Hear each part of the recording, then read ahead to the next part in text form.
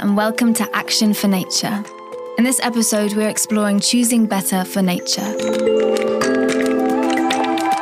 So what do we mean by choosing better for nature? To sustain our current lifestyles, we end up consuming without awareness of how the production process impacts workers, the natural world, and therefore humanity. By choosing to switch to alternative products that showcase their environmental and ethical credentials, we can support companies and organizations with their efforts. Our consumer choices can protect wildlife, land, and respect all people involved in the production process, both directly and indirectly. We are seeing powerful shifts as people switch to more sustainable products and services and support a nature-friendly economy, inspiring changes in our industries. In this episode, we're going to focus in on one element of choosing better: plastics. You'll hear from experts working to create alternatives and reduce single-use plastics. You've probably heard of microplastics. They're everywhere, but mostly invisible. They feature in items we might not even realise, shedding from our clothes and our cosmetics like toothpaste, shower gels, sunscreen, and draining into the sea, into the fish that we eat. They're even in paint.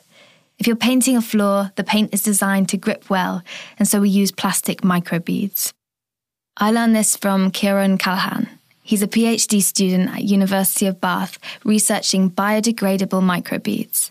He's looking at how we can use different biodegradable materials to replace the oil-derived plastics that we use every day. So when you're talking about this traditional plastics, you're looking at these sort of long molecules that are derived from oil. So we take the oil out of the ground, we process it with quite a bit of energy, and then we can do what we want with it. And it's a very clean science. We can do a lot with it with a very low energy. The problem is these products do not biodegrade. So if they end up in landfill, if they end up in the ocean, if they end up in a marine environment, they're going to be there for a long, long time. Plastics aren't all that bad. We use them in some very great applications. We use them for hip replacements. We use them for important packaging and computer components. But we also use them in areas that we don't need to, primarily single-use plastics for food packaging, for films, for bags. And although these durable kind of properties are very useful for us day to day, we can definitely do this better with biodegradable materials. So let's look at the alternative to that, which is using, let's say, cellulose, which comes from trees, which comes from bacteria. We have some very easy ways from reclaiming this. We can then take that, process it, and make a paper bag out of it in place of a plastic bag. Now, a plastic bag would be fantastic because it's durable and waterproof if we used it multiple times. But by and large, the research shows that we don't use it multiple times. By using the paper bag, we know we have something that can then break down. It can be broken down by the environment, by, let's say, just being in the sea for a long time, and it breaks down chemically. It can be broken down bacterially. So you've probably seen that when you see mold growing on a wet paper bag. So it's this kind of advantage, this lack of longevity with the biodegradable materials, which is quite useful. Now, if we can start tuning these so that they last longer, happy days. We now have something that's a perfect replacement to the plastics, and we can keep these limited resources of oils for the important, non-reactive, long-lasting, durable items we need. So people are looking at different sort of sources for plastics or plastic sort of materials. So waste sources are ideal. Zyme, for example, is something that's coming through recently, and not too many people are familiar with it, but it's a protein that comes from the spent grains that are used in distillation, so for producing ethanol. And by and large, it's something that just gets thrown out to cattle meal. Now, as you know, there's eventually going to be a global reduction in the amount of cattle we have. I mean, there has to be at some point. And this spent material is actually quite useful. It's quite malleable. It can be used as a film packaging. It can be used in food production. Very, very versatile, but it's still at a very early stage where not a lot of researchers are very familiar with it. And there are huge amounts of these out there, these waste sources we've yet to valorize, which is quite interesting. But that one's really tickled me because it's not useful as a food source. And up until now, it was pretty much seen as a throwaway item. Now we have something that can be dissolved in very benign solvents. It's soluble in ethanol, which is a pretty green solvent as they go. So to see that now used in the future would be absolutely fantastic.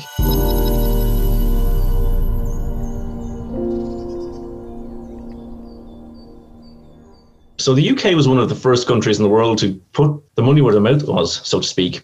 The use of sort of single-use disposable microbeads was completely banned, and that was fantastic. And a lot of other countries have followed suit from the UK just coming out and saying, no, not in the UK. But the legislation only really came about because so many people, particularly in the UK, stood up and said no. So you had bigger companies, let's say Lush. Lush were a great one. They came out and said, hey, we're not going to use this in our products anymore. A lot of other companies then followed suit. And that was almost like a very Adam Smith, the invisible hand of the market speaking. When a lot of people spoke up on Twitter and refused to buy the products, and when a lot of shops refused to stock them, all of a sudden the market responded in a very positive way. And that was fantastic. And in a way, the action to ban the microbeads came about by public pressure before the legislation had a chance to really have a meaningful impact.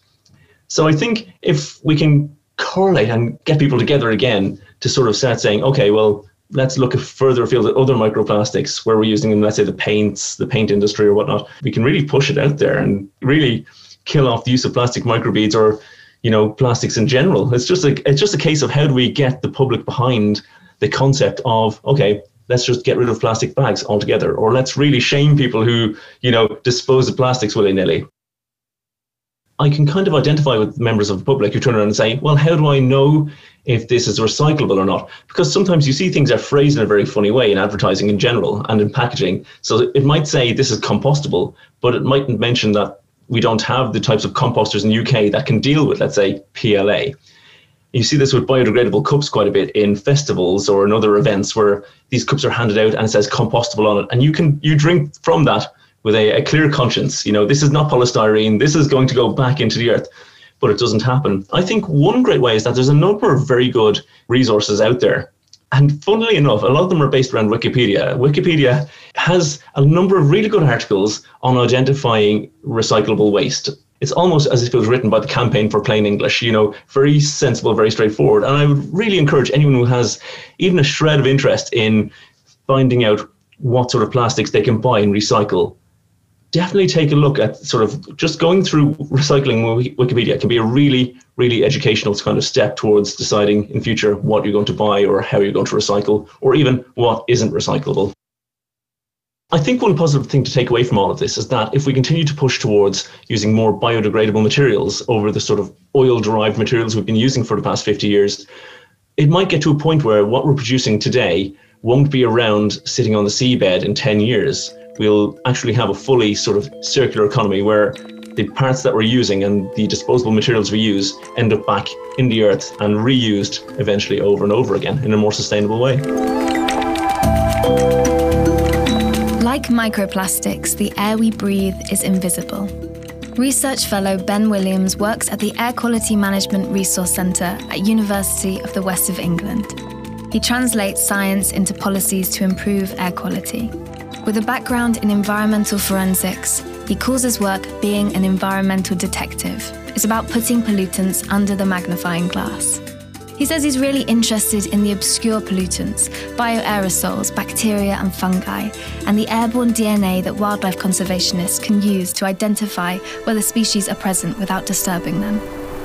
Ben talks to us about airborne microplastics.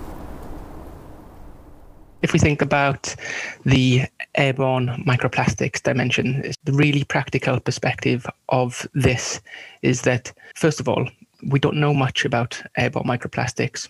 We see either the impacts that they have in the marine environment, just plastics in themselves, and microplastics as well. But we don't really think about them in the air. So first of all, we need to measure that. We need to understand their presence in the air. And if we can do that, we can understand how we are exposed to them. So are we breathing them in? Do they then have a health impact on us? And if we can understand that, then the potential is that we can then start to regulate the presence and the generation of these types of plastics.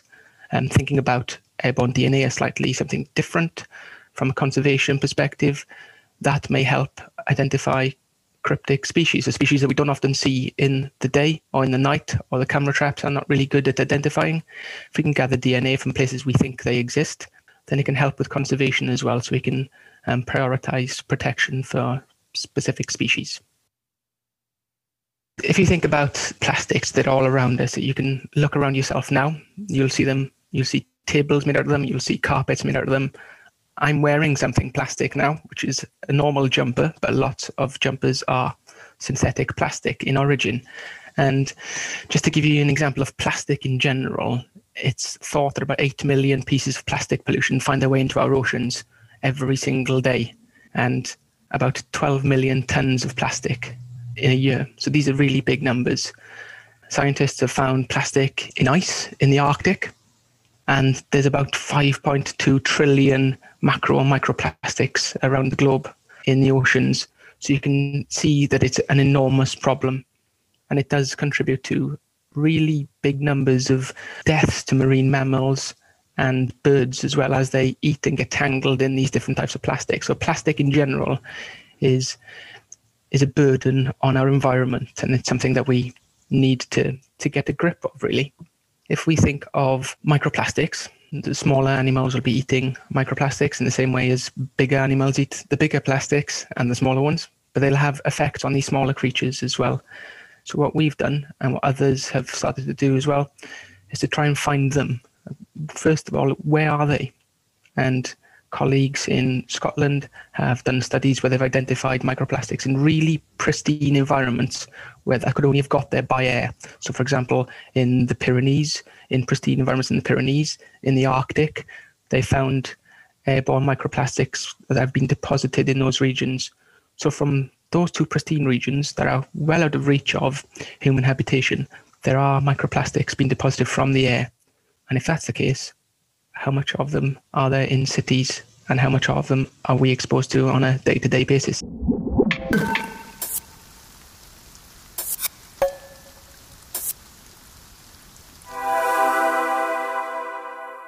If we think from the water perspective, a lot of studies have been designed around identifying sources of the microplastics into the marine environment. And one of the largest sources is from the washing of our clothes. So our clothes are made up of small bits of fibre, and these fibres, every time we wash them and wear them, will break down. So in a wash, you can release several thousand bits of microplastic per piece of clothing every single wash into the waste stream, and that goes into wastewater treatment facilities, and then you often have releases from them. Essentially, they haven't necessarily been designed to be able to capture really, really, really small particles. So then you get washed out into rivers and then carries on into the oceans. And similarly, if we think about airborne microplastics, obviously they're not necessarily generated through washing and released into the air. But as we walk around on a day-to-day basis, wind is blowing against us. Our materials the fibres are quite loose in our clothing. So if you looked at your sleeve now, you'd be able to see fibres sticking up. And you only need abrasion from us moving our arms around ourselves or the wind blowing against us to release them. So there's a couple of ways that we can help. The first way is to be aware of microplastics as an issue, both plastics and microplastics as an issue on both the marine environment and potentially on us. Thinking about how we adapt to our environment, essentially. So thinking about our clothing, do we need to be wearing hundreds of different items of clothing all year, or is it easier to wear X number of clothing instead of buying less, so there's less generated in the first instance? And if people wanted to, right now, look at the microplastics present in their home, what they could do is just leave a little white cup out or a saucer out on the top of their shelves, leave it there for a couple of weeks and go back and have a look, and what they will see are bits of dust, and they'll see fibres. Some of that will be natural, some of that will be synthetic plastics. As well as plastic floating through our air, it makes its way into our oceans. If you visited a beach, you've probably seen a layer of plastic washed up on the shore. Plastic bags, bottles, fishing nets, nappies, and the forgotten remains of someone's beach day swept out to sea. At least 8 million tons of plastic end up in our oceans every year. Our rubbish is dragged along sea currents, and it disrupts marine ecosystems. We can see this impact on coastal wildlife, where it's common to walk along the beach and find animals entangled or worse by ingesting our pollution. Jack Middleton noticed this. He's the Community and Events Manager for Surfers Against Sewage, the initiative formed by a group of surfers in 1990 who were sick of getting sick from being in the ocean. They rallied the local community, gathering wider support, and challenged the government to enforce change that is bringing about better water quality. Surfers Against Sewage is creating ocean activists everywhere for a thriving ocean and thriving people. Due to growing awareness from the public, in more recent years their focus has been on plastic pollution. Jack speaks about the people-powered Million Mile Clean campaign, which we can all get involved with.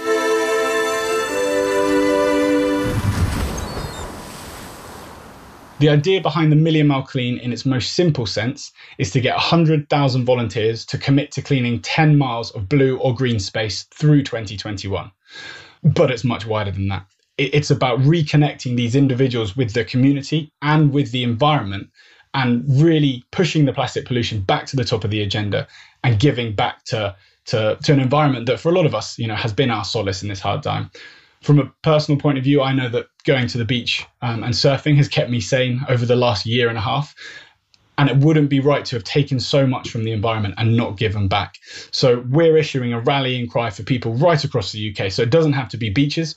We're covering beaches, streets, rivers, streams and mountains to organise their clean with us, get the free equipment that we're providing, get out there into their blue and green spaces and make a difference. And we feel that community movement, that 100,000 volunteers is a community movement that cannot be ignored.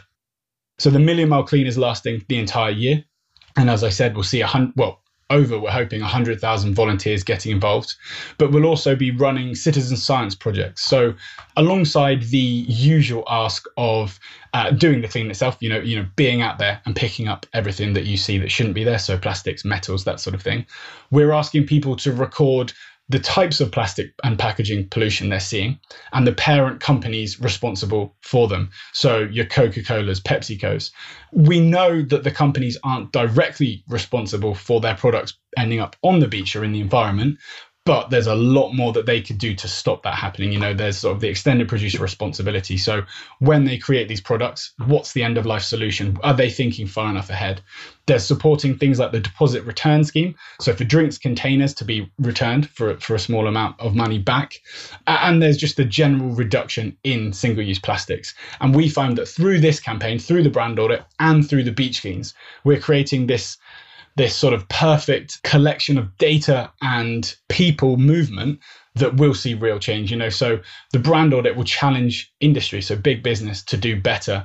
The 100,000 voices will challenge the government to do better, to legislate, to bring in things like DRS. And then the beach cleans themselves will have a knock-on effect within every community where they're taking place that will educate and raise awareness for the people. So it's kind of the three pillars to bring about real change in this argument are people. And, we're not saying people are innocent. There are people that are dropping the plastic and the packaging pollution, obviously. There are also people trying to do the right thing, whether it's recycling or landfill, where the system is flawed. Industry, and we need to bring about big change in industry, with reduction being the key message that we're sharing. And then the government itself, we need to challenge them to do more, to give the Environment Bill teeth, to bring in the legislation to protect our environment. And we think that through the Million Mile Clean, all of these areas are targeted while also boosting the mental and physical health and well-being of everyone that gets involved.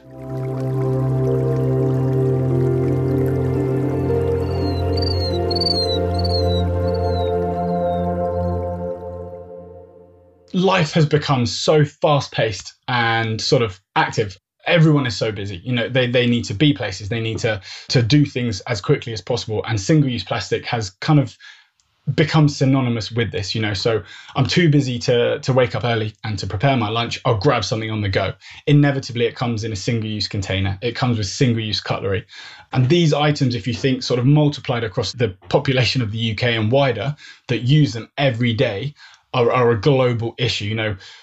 The bin infrastructure at the moment isn't there. Recycling is flawed and isn't working. Landfill is flawed and isn't working. And for a cup to be put in a bin, or as we see here in a tourist hotspot like Newquay, to be put beside a bin because the bins are too full, it's so easy for that to be blown into a river, to be blown into a stream and then end up in the sea, or to be blown straight into the sea itself. What we're calling for, and what our campaigns like Plastic Free Schools, obviously with primary and secondary schools, and Plastic Free Communities with the wider sort of adult population, what they're trying to do is educate people as to how easy it is to make simple changes in your life to vastly reduce your reliance on single-use plastic, and then do the same throughout your entire community. So on a personal level, we can do things like have a reusable water bottle with us, have reusable coffee cups, take bamboo cutlery. And I think it is starting to become more progressive and sort of cooler, which is a good sign. But we're also giving people steps to make change sort of more widely known. So they've made the changes themselves. How do they do the next step? And our Plastic Free Communities program has 5 easy to achieve objectives that will see the wider community affected. So, it's going to local businesses and talking to them, because sometimes it's simply about education. For a local business, they want to make money. That's the point of them. And sometimes they don't know that actually the demand is there to support these alternatives. And sadly, for the most part, some of the alternatives are more expensive than single use in terms of finances, obviously not the global effect they have. But if enough people want them and are willing to pay a little bit more for them, the business has got a great business model to spend more on their supplies so that they can have a positive impact. Because we're calling for such an ambitious target, 100,000 people and 1 million miles, we wanted to make it as easy as possible. So we've created a brand new website purely for the Million Mile Beach Clean. It's www.beachcleans.org.uk. So there's 3 pages. The first is how to organise a clean, and we've got every step necessary. We've got risk assessments and public liability insurance for people to organise a clean, either for themselves or for a group from 6 people right the way through to over 30 people. And we provide all the equipment for that for free. So bags, reusable gloves, hand sanitizer, litter pickers, that sort of thing. We've also got an interactive map where people can see cleans coming up in their area and join them. So, you'll see what's in your local area. Most of the time there'll be a Facebook event page so you can find out more information. Then you just need to turn up and get stuck in. And finally, mini cleans. So mini beach, river, street or mountain cleans that don't really necessarily need that, level of insurance or risk assessment. They're just about, when I'm doing a walk, I'll pick up a handful of plastic or packaging pollution. So head to the website for the easiest way to get involved with beach cleans. We've also created different websites for Plastic Free Communities, again, giving as much information about the project and how to get involved, and Plastic Free Schools, and they can all be found through our main website, which is sas.org.uk. Jack spoke about real change, about the responsibility of people, industries, and our government. It's important that we remember this shared responsibility as we embark on shifting our consumer habits and our relationship with plastic. We can each make adjustments in our lives, and together we have the strength to make systemic change. We are all valuable and needed in this movement. Whether you're researching, campaigning for industry and policy change, or you're keeping nature clean, you are powerful. Our actions have oceanic ripples. If our individual choices are raindrops, then together we're creating a storm. You've been listening to the Choose Better episode of Actions for Nature. The guest speakers were Kieran Callaghan, Jack Middleton, and Ben Williams. The podcast was narrated by Ella Trudgeon and edited by Keziah Wenham Kenyon. And the music was produced by Ketsa. Brought to you by Bristol Natural History Consortium. You can check out the rest of the Festival of Nature celebrations by heading to www.festivalofnature.org.uk or by following the hashtag FestofNature21.